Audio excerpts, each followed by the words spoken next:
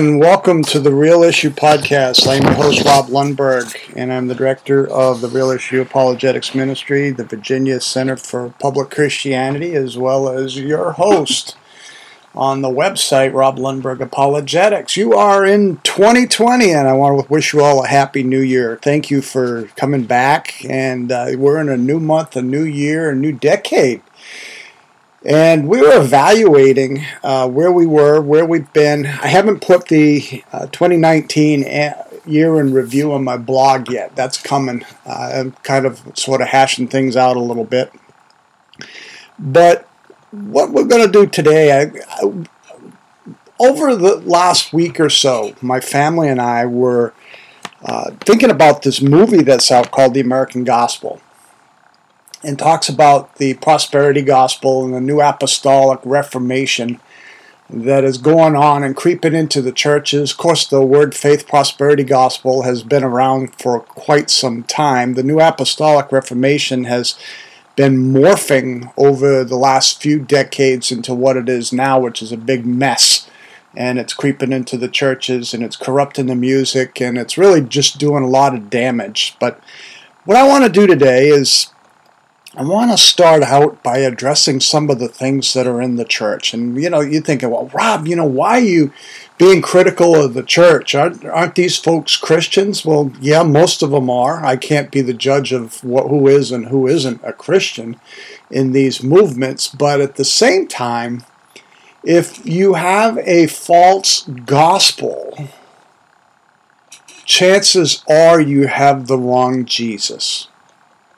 And what I want to do is I want to address this from the perspective of the word faith theology this week. And this might be a longer show. I'm not for certain, depending on the amount of material and how fast I get through it. But if not, we'll get back to it in another week or so.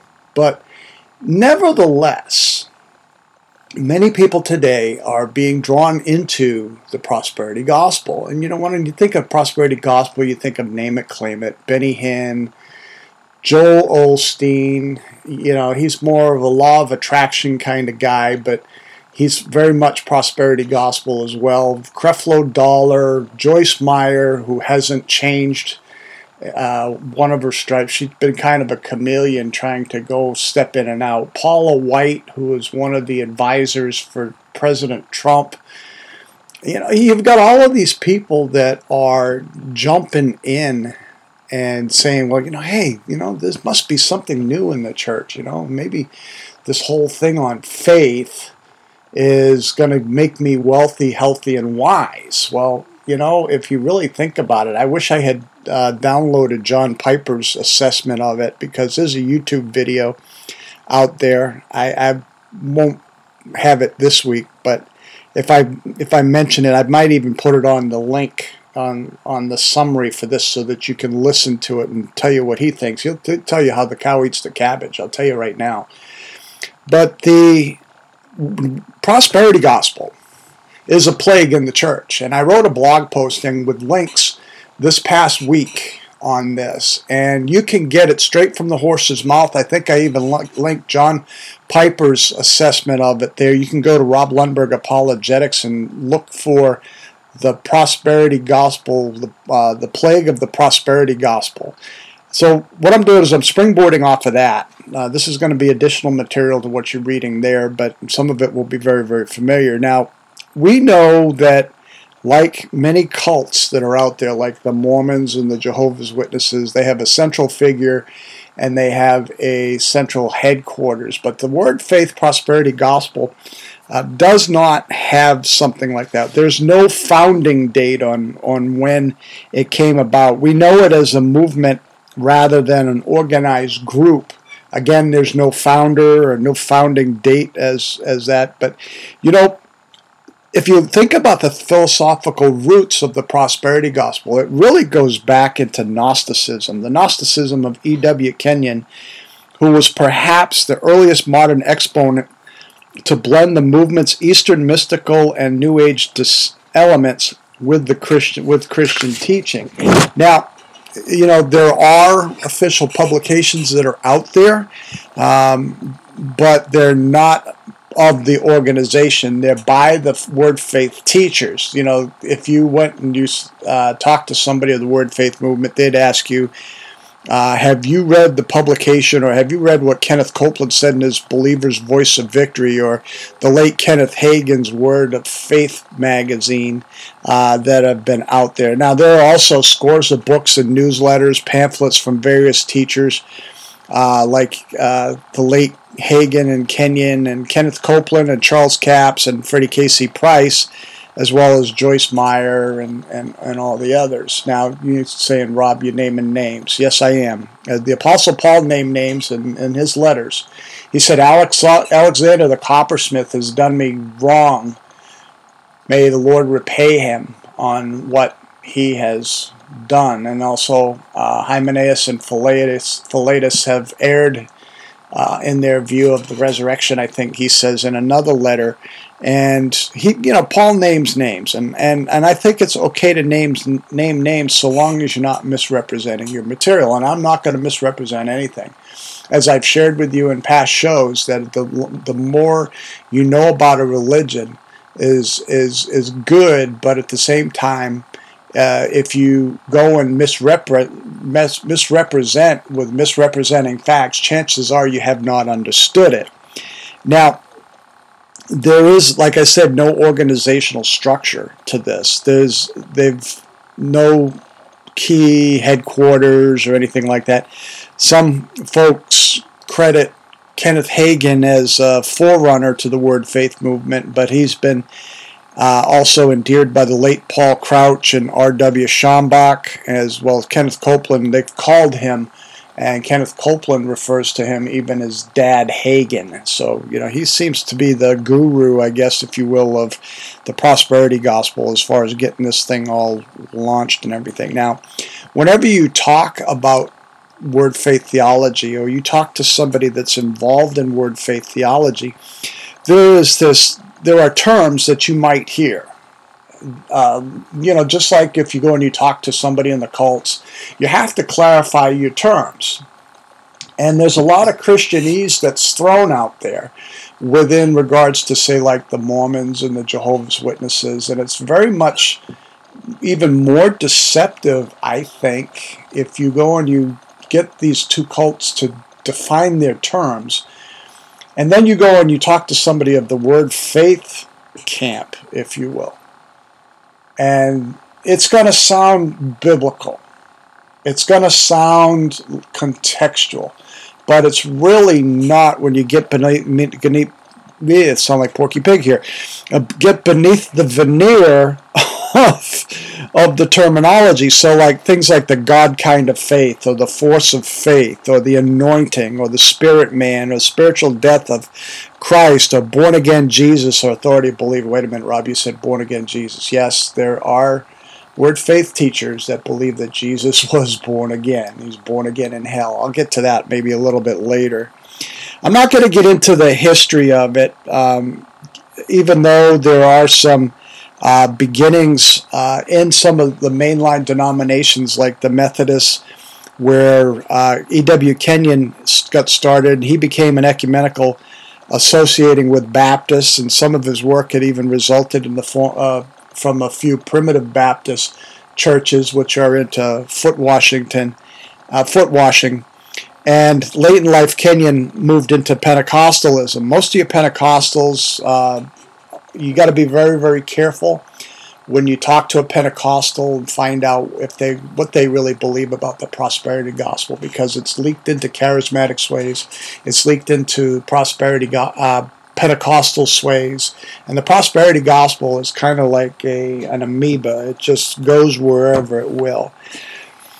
When you think about Kenneth Hagin, though, Kenneth Hagin, right around 1981, he wrote in his he is referred to as the granddaddy of the faith teachers. That is found in Charisma Magazine, October 1981, on page 24, an article by Sherry Andrews. In a survey of readers of Charisma, the major charismatic magazine, concerning those ministers that influenced them most, Kenneth Hagin was third, ranked behind televangelist Pat Robertson, who has some prosperity gospel tendencies as well, and then also the other one was Kenneth Copeland. So what is it?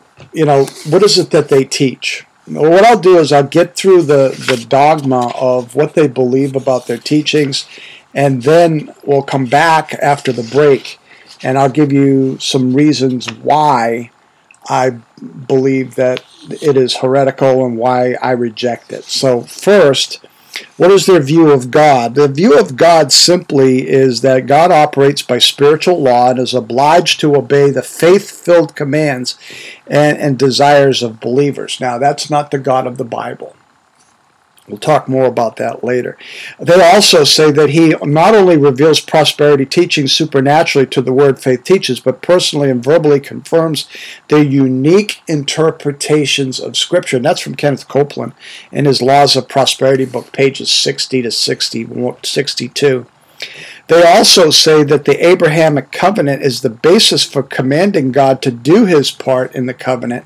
As Robert Tilton has once said, we make our own promises to do our part, but we can tell God on authority of his word what we would like him to do. That's right, you can actually tell God what you would like his part in the covenant to be. And he said that in Miracle Plan, God's Miracle Plan for Man on page 36.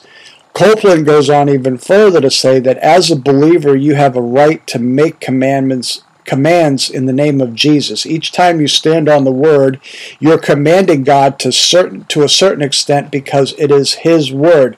That is found in Our Covenant with God, page 32. Now, Copeland also goes so far to say that God was the lesser part, and Abraham was the greater part in the Abrahamic covenant between them. And he says that in an audio tape entitled Legal and Vital Aspects of Redemption, 1985. The reference for the audio tape is hashmark 01-0403.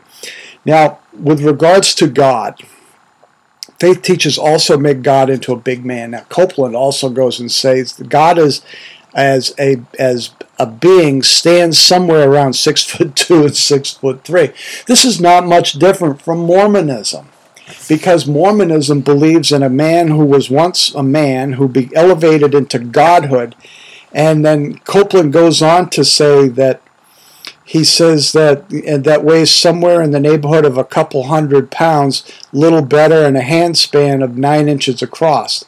He says this in his tape, Spirit, Soul, and Body, 1985. And Morris Cerullo, who is one of these ones that is hanging around with the president as well, in an alleged out-of-body experience has described God. Suddenly in the front of this tremendous multitude of people, the glory of God appeared.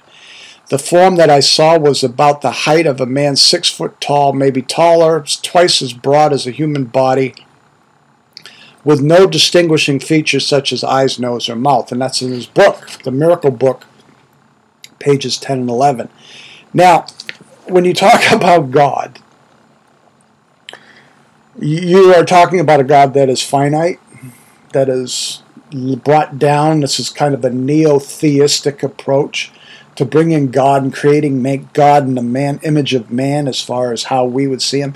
You have to be very, very careful. Speaking of man, let's go there. The word faith teachers not only say that God is a big man, but also man is a little God. Now, Kenneth Hagin has asserted that man was created in terms of equality with God. He could stand in God's presence without any consciousness of inferiority. He made us the same class of being that he is himself. That's heresy. That is just false dogma. It is a lie from the pit of hell. I've got these quotes that, are just really unbiblical.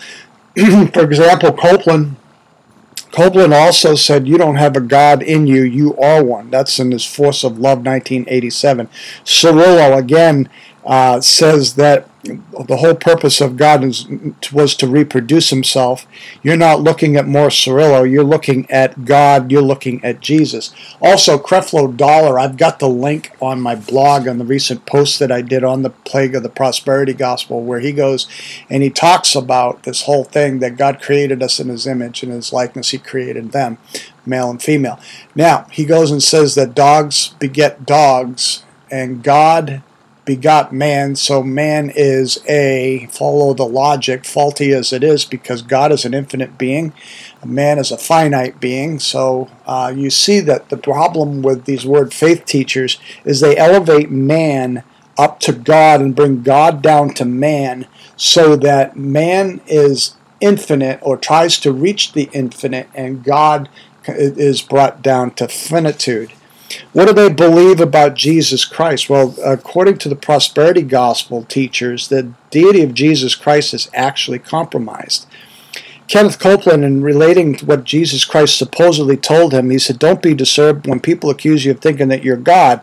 The more you get to be like me, the more they are going to think that way of you. They crucified me for claiming that I was God, but I didn't claim I was God." Really? In John chapter 8, verse 58, Jesus is involved in a conversation with Pharisees and the skeptics. The skeptics go and say that Abraham was our God and our Father. Jesus tells them, "Before Abraham was born, I am." They said, "You're not even 40 years old, and you say that you've seen Abraham." And Jesus says, "Before Abraham was born, I am." The Apostle John says in John 1, it says, "In the beginning is the Word was with God, the Word was God." Verse 14, it says, "The Word became flesh and dwelt among us, and we beheld him in all his glory, the only one from the Father, full of grace and truth." And open up your Bible and read Colossians 1, 15, 16. You see that Jesus Christ was actually involved in the creation. If you go back to Genesis chapter 1, where it says, "Let us make man," God was not talking to the angels. He was talking to the Godhead, the Trinity, the fact that the Trinity existed well before in pre-incarnate form with Jesus. But, I'm not preaching to Jesus only. I'm saying that your Father is God, the Son is God, the Holy Spirit is God, but they have a faulty Christology. Also, Copeland, Freddie K.C. Price says that Jesus was on the earth just a man, not the Son of God. That is Mormon theology. That is Mormon theology. That there is where the Lorenzo Snow couplet of Mormonism, it says, "Before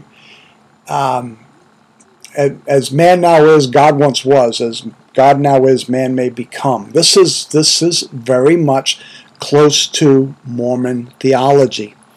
Then you have the atonement, which is probably the biggest thing here with all of this. There's a whole bunch of other doctrines like positive confession, gospel of health, gospel of wealth. If you would like me to send a PDF of my notes for this, I'd be more than happy to send this to you. You can send an email to realissueapologetics@yahoo.com. But before we go to a break, let me talk to you about their view of the atonement. It says the very important doctrine of the atonement of Christ is distorted. Frequently, word faith teachers unduly overemphasize the spiritual death instead of the physical death. And physical death will not remove sins, Hagen has said. In other words, it took the spiritual death of Jesus to atone for sins. He goes on to say, the teachers go on to say that, "Do you think that the punishment for our sins was to die on a cross?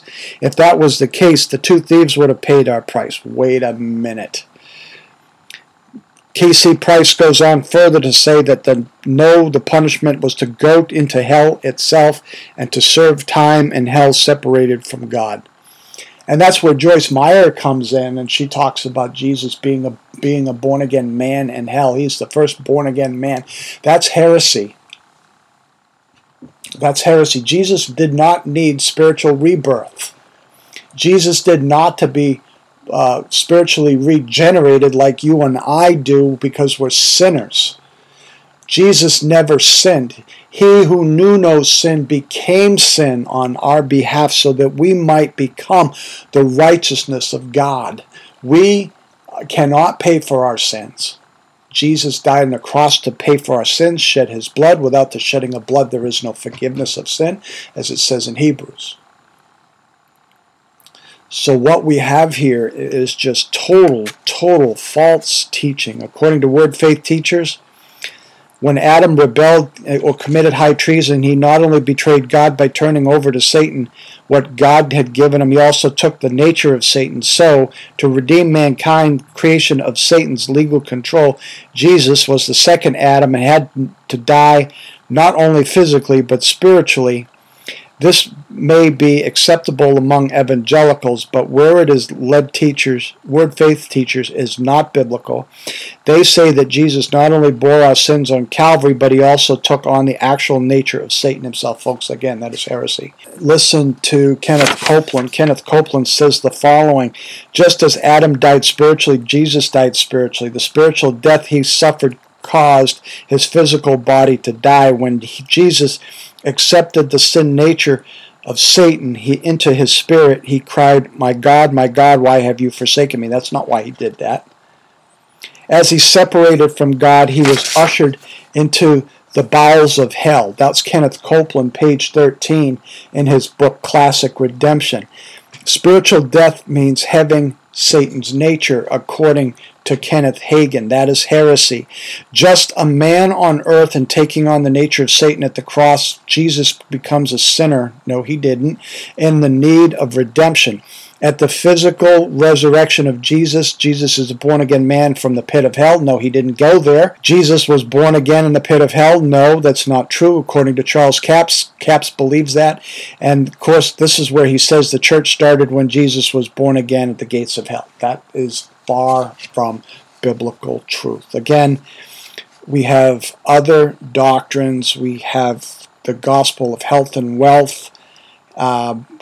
I can share all this with you. I'm just telling you about the plague of the prosperity gospel. And this is, as I've given you just with the facts of the view of God, the view of Jesus, and just the atonement, you can see and hear as you're listening to us on the Real Issue podcast. If you are a member of a Word Faith church, thank you for tuning in.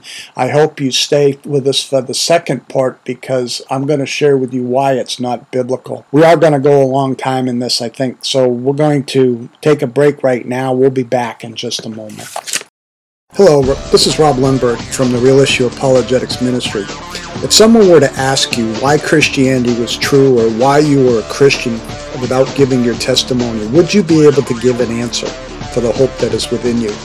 At the Real Issue Apologetics Ministry, we train you to be able to give an articulate answer as to why Christianity is true through workshops, training seminars, and open forum question and answer sessions. If you would like more information about how we can help you, call us at 540-424-2305 or email us at realissueapologetics@yahoo.com. Let us go out and change this culture, giving them the gospel, but more so, be able to give a reason for the hope that we have with gentleness and respect.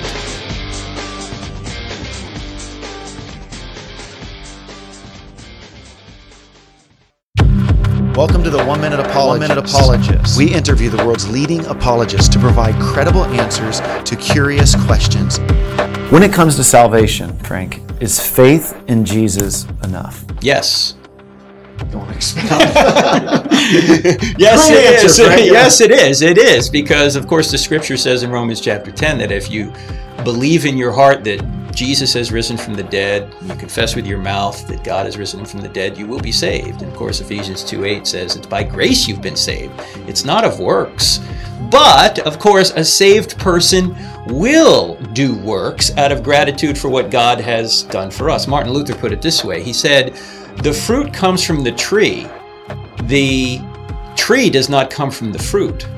So we are saved by grace through faith, through our trust in Christ. I think trust is a better word. I think in the Greek it is trust rather than faith. In other words, you are trusting in what Christ has done for you. And you're doing that because God won't force you into heaven against your will. If you don't want him now, you're not going to want him in eternity. So that's where our free choice comes in. We trust in Christ. We want salvation, so he gives it to us. From that point on, everything else is what we call sanctification. We're justified by trusting in Christ, but then we're sanctified, which is the process of becoming more like Christ over a long period. At least that's the intention.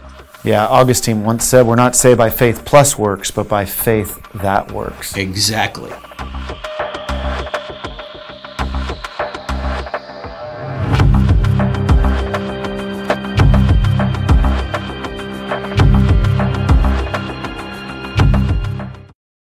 Hello, this is Rob Lundberg from the Real Issue Podcast. Thank you for tuning into this show this week. We'd like to ask you to do us a favor and go to Apple Podcasts or iTunes, whatever platform you're listening to, and give a review. Give us 5 stars and help us move up the review scale so people will get more exposure to the Real Issue Podcast and the Real Issue Apologetics Ministry. We'll be more than happy to share with you more about what the show is all about and what our ministry is all about. Also, be sure to subscribe to the Real Issue Podcast so that you'll be able to listen to more shows and get more equipped as we go out to give our world heaven. Thank you for tuning in and enjoy the show.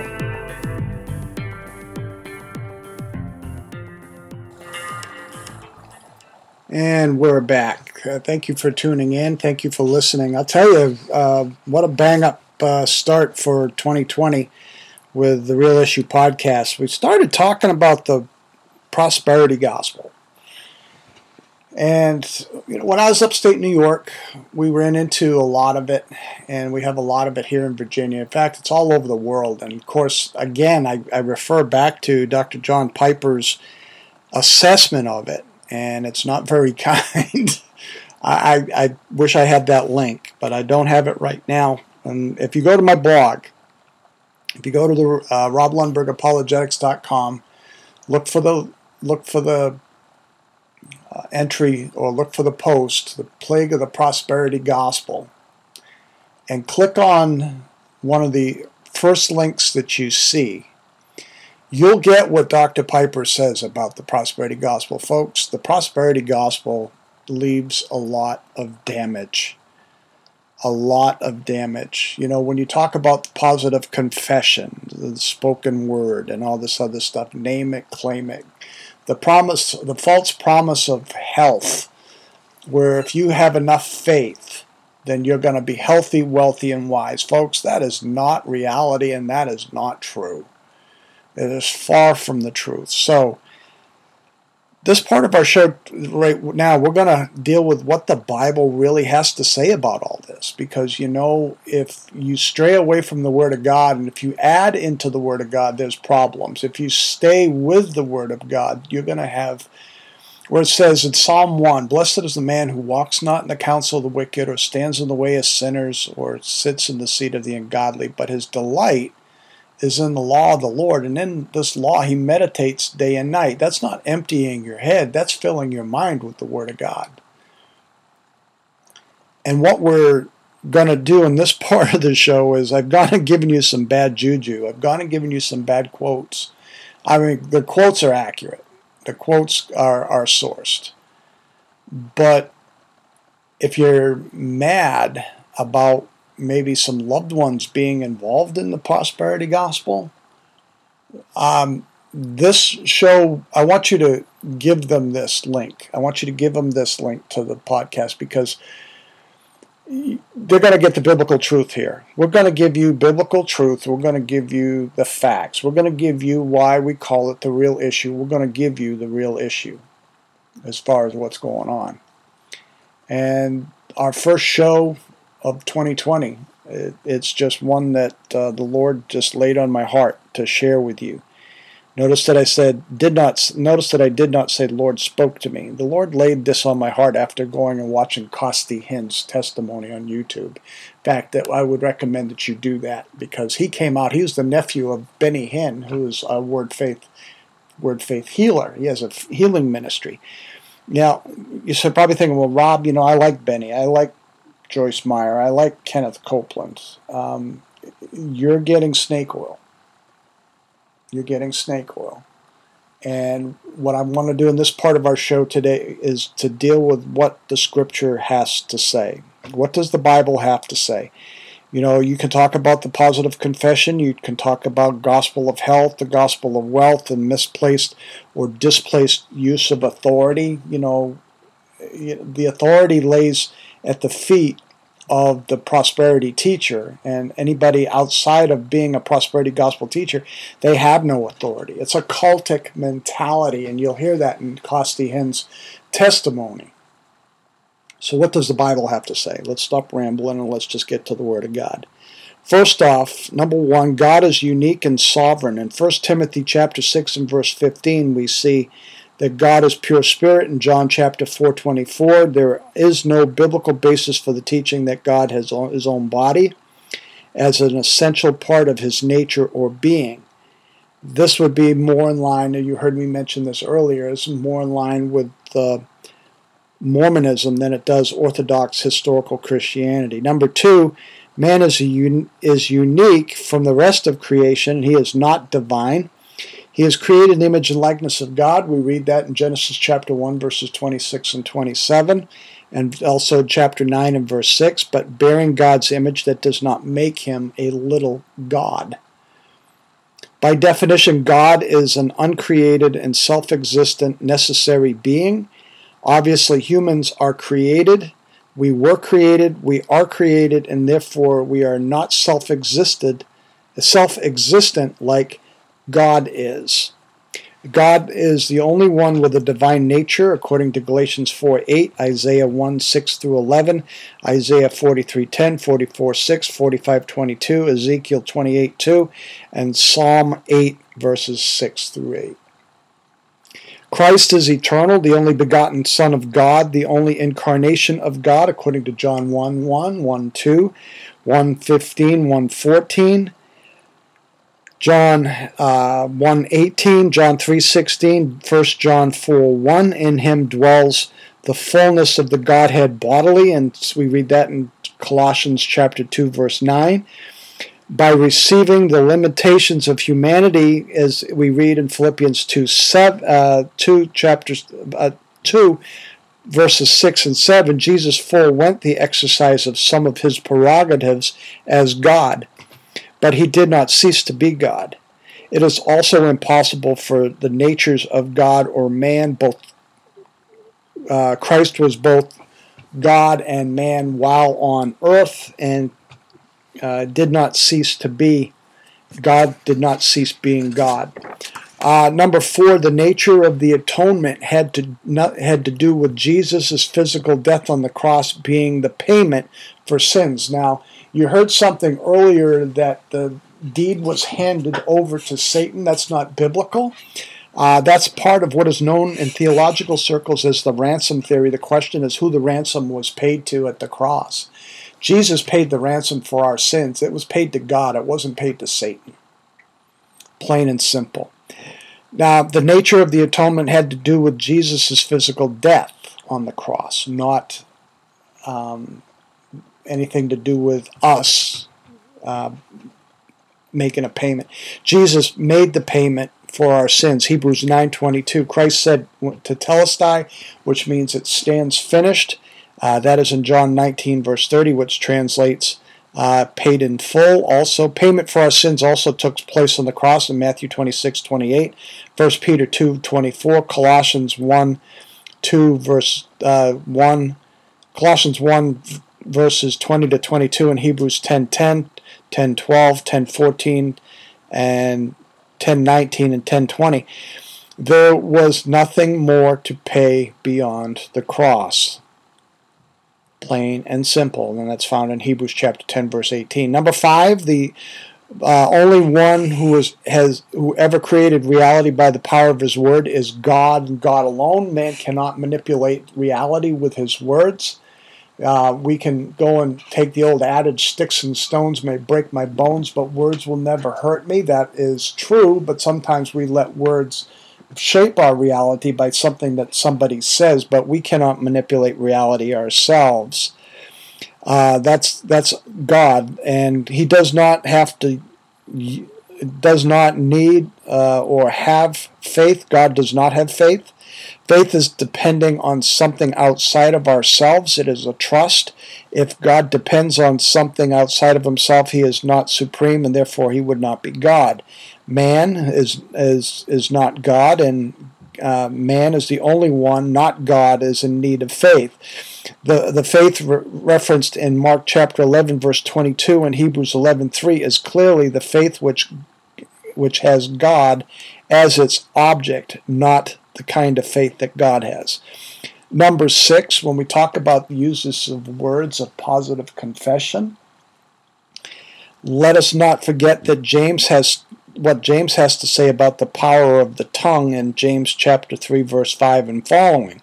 He says, "So also the tongue is a small part of the body, and yet it boasts great things. Behold, how great a forest is set aflame by such a small fire. And the tongue is a fire, the very world of iniquity. The tongue is set among our members as that which defiles the entire body and sets on fire the course of our life, and it is set on fire by hell." Verse 7, For every species of beasts and birds and reptiles and creatures of the sea is tamed and has been tamed by the human race. But no one can tame the tongue. Verse 8, it is a restless evil and full of deadly poison. With it we bless our Lord and Father, and with it we curse man, who have been made in the image and likeness of God. From the same mouth comes both blessing and cursing. My brethren, these things ought not be in this way. One may help or hurt with their tongues, with their words of encouragement or condemnation, by telling the truth or misleading. But to treat words as if they were some kind of Star Wars type weapon by which reality is manipulated or altered is not biblical. In fact, folks, it is demonic and occultic. It is not biblical. Now, let me give you some reasons why we reject it. How are we doing on time? We're doing great. Let me give you some reasons why we reject the word faith heretical teachings. First off, when it pounced on this country, it transformed some dead churches and struggling churches into newly resuscitated organisms and individuals. However, it with it brought heresy. Thinking on the very fact that there is a lot of occultic and New Age tendencies in the ideology of this new Gnosticism known as the word faith theology. It is not a triumphalism. It is heresy, it is occultic, and it is a satanic trap of the New Age because it leads people unthinkingly into a worldwide kingdom for the Antichrist, or for an Antichrist. Thinking on that thought, number one, the reason why it should be rejected is because it requires special or revelation knowledge. Like the Gnostic heresies throughout the ages, word faith needs special knowledge in order to be effective, and the leaders see themselves as having a commission to bring new spiritual revelation to the body, and they condemn sense knowledging as inadequate. In this scheme, it is not sin and obedience that causes us to fail, but ignorance of the word. Moreover, this revelation knowledge is limited to the few who can receive it. That's namely the word faith teachers, and that is elitism.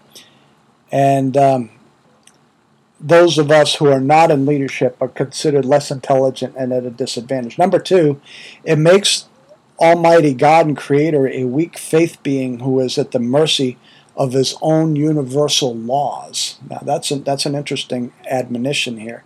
Although word faith ministers speak of God in a personal way, they treat him like an impersonal energy source with forces that can be operated by use of laws which even God has to obey in order to create and run the universe.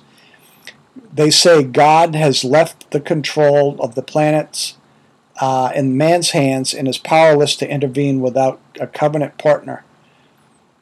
God's omnipotence and sovereignty is damaged by these teachings. In fact, God is not in total control. We're sharing this podcast, and we know it's God's will that I'm sharing what I'm sharing. I'm not claiming any elitism or anything like that. All I'm doing is getting the information out to you and let you take it and run with it and whatever you want to do with it, and hopefully you send it to some others that they might be able to hear the Real Issue podcast. But that's a problem. That is a huge problem. Number 3, let's move on. It makes the divine Son of God, Jesus Christ, into a born-again man who had to die in hell to pay the price for our treason. Well, it is a fact that you and I have committed treason. We have committed spiritual anarchy by being born sinful in a sinful nature. We need a Savior. Jesus, according to the word faith doctrine, though, discarded his divine powers and walked earth as a mere man filled with the Spirit. He had to use the word. In other words, he was obliged and required to use the word and the laws of faith to do miracles. Well, that's why you have ministries like Benny Hinn and Catherine Kuhlman back in the 60s. That's a problem. They go on to say that when he died, his blood did not atone. That's classic rejection. That's heresy. But he had to take upon himself the very sin nature of the devil, causing his spirit to die and suffer 3 days, nights in a hellish torment as a man, before God the Father gave the command for him to be recreated and a reborn man. Thus they say Jesus was the first of many sons and a pattern for us all to follow. That is heresy. Jesus' substitutionary atonement is a classic doctrine of the historical church. And it is very, very problematic when you think of it this way. You think of this nonsense that they have here. It elevates man to equality with Jesus. We've talked a little bit about that. It makes man, number 5, a god. To understand the position of the word faith he gives to man, we need to know their interpretation of creation. And in their teaching, man has no nature of his own, but takes on the nature of his Lord. When his Lord had a divine nature, he created as God. He was created as God of the earth. They say that after man's fall, he took the sin nature of the devil to become like Satan. All of this, of course, is contrary to Scripture. So the word faith believers would reason that a born-again man has regained his divine nature. Thus, he is entitled to use the attributes of his divinity, such as created powers and domination in the environment. Number 6, it makes the redemption into a restoration of dominion for mankind. This is dominion theology. This is dominion theology, much like the New Apostolic Reformation that we're seeing.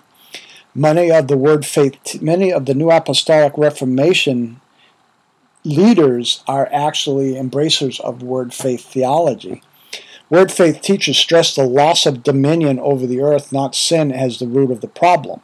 So salvation becomes a matter of rediscovering one's place of godhood and learning to rule as kings on earth. The role Jesus had to play in redemption was the substitute Adam, coming to earth to fulfill all that Adam had failed to do, demonstrating the possibilities of dominion, and taking Adam's place in hell to let mankind off the hook. That is heresy. The worship given to Jesus by word faith believers is more than a sense of gratitude than recognition of his divinity. So the question is, why do you go to church? Do you go to church to recognize his divinity? Or do you go to church and worship because if it's a matter of gratitude of what he accomplished at Calvary's cross? In the word faith theology, there is none of this. It's a matter of divinity because they believe that they can attain this divinity as well. Number 7, the goal of the word faith theology is the transformation of the earth by spiritual dominion. They see themselves As having returned to their godlike dominion of the earth, they foresee the time coming when the sheer force of numbers, probably all of mankind, has to bow the knee to God. They teach that all the wealth of the world will flow to the church, and that the laws, government, entire social structure in the world system will have to change. Despite scriptural warnings of apostasy and increasing wickedness in the end times, they foresee a great victory for the church in the future as the Spirit sweeps millions into the kingdom on earth. Whether or not they claim to believe in the end times plan of Revelation, the rapture, the millennium, and any of these things, they still seem to be able to fit a scheme of global church unity and triumph into the plan of the ages. This is tied in part and parcel to the seven mountain mandate of the New Apostolic Reformation. This is heresy. This is not biblical. This is far from anything what the Bible teaches. Number 8, it replaces prayer with confession and God's will with manipulation of forces. Well, of course, if you name it and claim it, blab it, grab it. If you don't get what you want, then you didn't have faith. That's a problem. Number 9, it denies the reality of sin and sickness. And I can't tell you how many tragedies have happened as a result of these charlatans going and telling people, you just have faith and your loved one will be healed. That is heresy.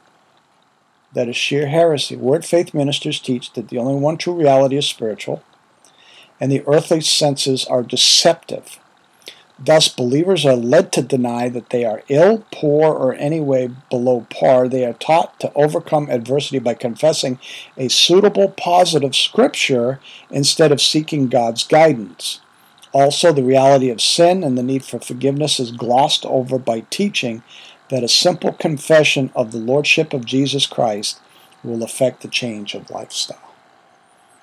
Well, when you take away Christ and make it all man, dangerous consequences and dangerous results happen. Number 10, it focuses on self and the world instead of God and heaven. I don't think I need to go further in any more of that other than the fact that the Word Faith doctrine is all on success. It's on prosperity, advancement, gain, health, strength. And there is little compassion for those who fail to come up with these exacting standards. Any adversity is said to be a lack of faith to confess the appropriate word. This is a great misunderstanding of the wisdom of God and His plan to bring His children to glory. And if we refuse to share in the trials and setbacks and persecutions of Jesus, we are not ready to share in His glorification. Just read Romans chapter 8 and focus and zero in on verse 17. Some of the Word Faith teachers and ministries have been the worst offenders in bringing the name of and cause of Jesus to disrepute. Ministries that emphasize prosperity have ended up in greed, manipulating believers into giving money that they can little afford. Overemphasized teachings about God's healing has led to extravagant claims for miracles that have been exposed as hyperbole and a sham. Doctrines about man's godhood and superhuman abilities have led to arrogance, self-will, and use of psychic power to perform miracles instead of simple dependency on the Holy Spirit. Also, teachings about faith have become rituals and formulas to produce instant results, and many who could not or would not go down this road are derided and rejected as having no faith. Legions of hurt people have testified to their bad experiences both personally, economically, and corporately, with word faith extremes and excesses. Indeed, the very root of this teaching is horrible, coming as it does from Christian science and metaphysical schools of thought. Let me wrap this up and just say this. What we can learn from word faith doctrines is really no more than straightforward biblical. It's what we can learn from the word faith doctrines is really no more than straightforward biblical teaching. Is not biblical teaching. Faith in God and faith in the Word, His Word, belief in divine intervention in our affairs, a positive outlook based on the promises of God, and a knowledge of the defeat of satanic powers in Jesus, all of this and more is good and sound. Their intentions are good. But the Word Faith movement today has gone far beyond these boundaries and created a monster that is devouring both its leaders and its followers alike. It is not necessary to buy into a Word Faith system in order to benefit from the plain teachings of Scripture. Any who are followers of Word Faith ministry should rethink very carefully about their positions as followers of men and a dubious men-inspired system of formulas. Also should be wary of the manipulation to give gifts and tithes to these ministries. It would be better to support your own church or a more humbly doctrinally sound Christian work and to seek for scriptural inspiration from the Holy Spirit, who is our only guide and teacher, and the reason why he's our only guide and teacher is because he is part of the Godhead. Thank you for listening to the Real Issue Podcast. We have gone a little bit longer today, but this is important stuff. My wife and I, before we went to studio this morning, we were talking about her being on next week. We're hoping that happens, but that'll be a surprise for you as well as for us as well when we can go and have her on. We're going to be talking about a lot of things, a lot of concerns as parents that we're seeing. We are endorsers of Summit Ministries, and we're seeing some things where kids are coming home from 2 weeks of Summit, where my daughter Christine is actually doing some ministry on Facebook Instant Message. We're going to talk about that a little bit when we have her on. So as you go out this week, as we celebrate the year 2020, let it be a year that produces spiritual fruit for you and for our ministry. And if you would like to make a donation to our ministry, you can go to RobLundbergApologetics.com, go to the donate link, and you can share whatever God leads on your heart. I'm not asking you to give a seed faith offering. We're not doing that. That's Word Faith Theology. Whenever you hear that, by the way, give a seed offering. That's not biblical. So, if whatever the Lord leads, how you want to join our team and be a part of extending the message of the gospel to the happy pagan as well as to those in the church who need to hear the true gospel. We are talking about the gospel as being that Christ died for our sins according to the Scriptures. He was buried and he rose on the third day according to the Scriptures. That is the gospel. That is the goal of apologetics. So as you go out this week, as you go out and share, be his ambassador. Be loving, gentle, and respectful to somebody who does not agree with what you believe, but give an articulate answer as you go out this week. And as you go, be his ambassador with the goal of going out and giving them heaven. We'll be back with you next week. Lord bless.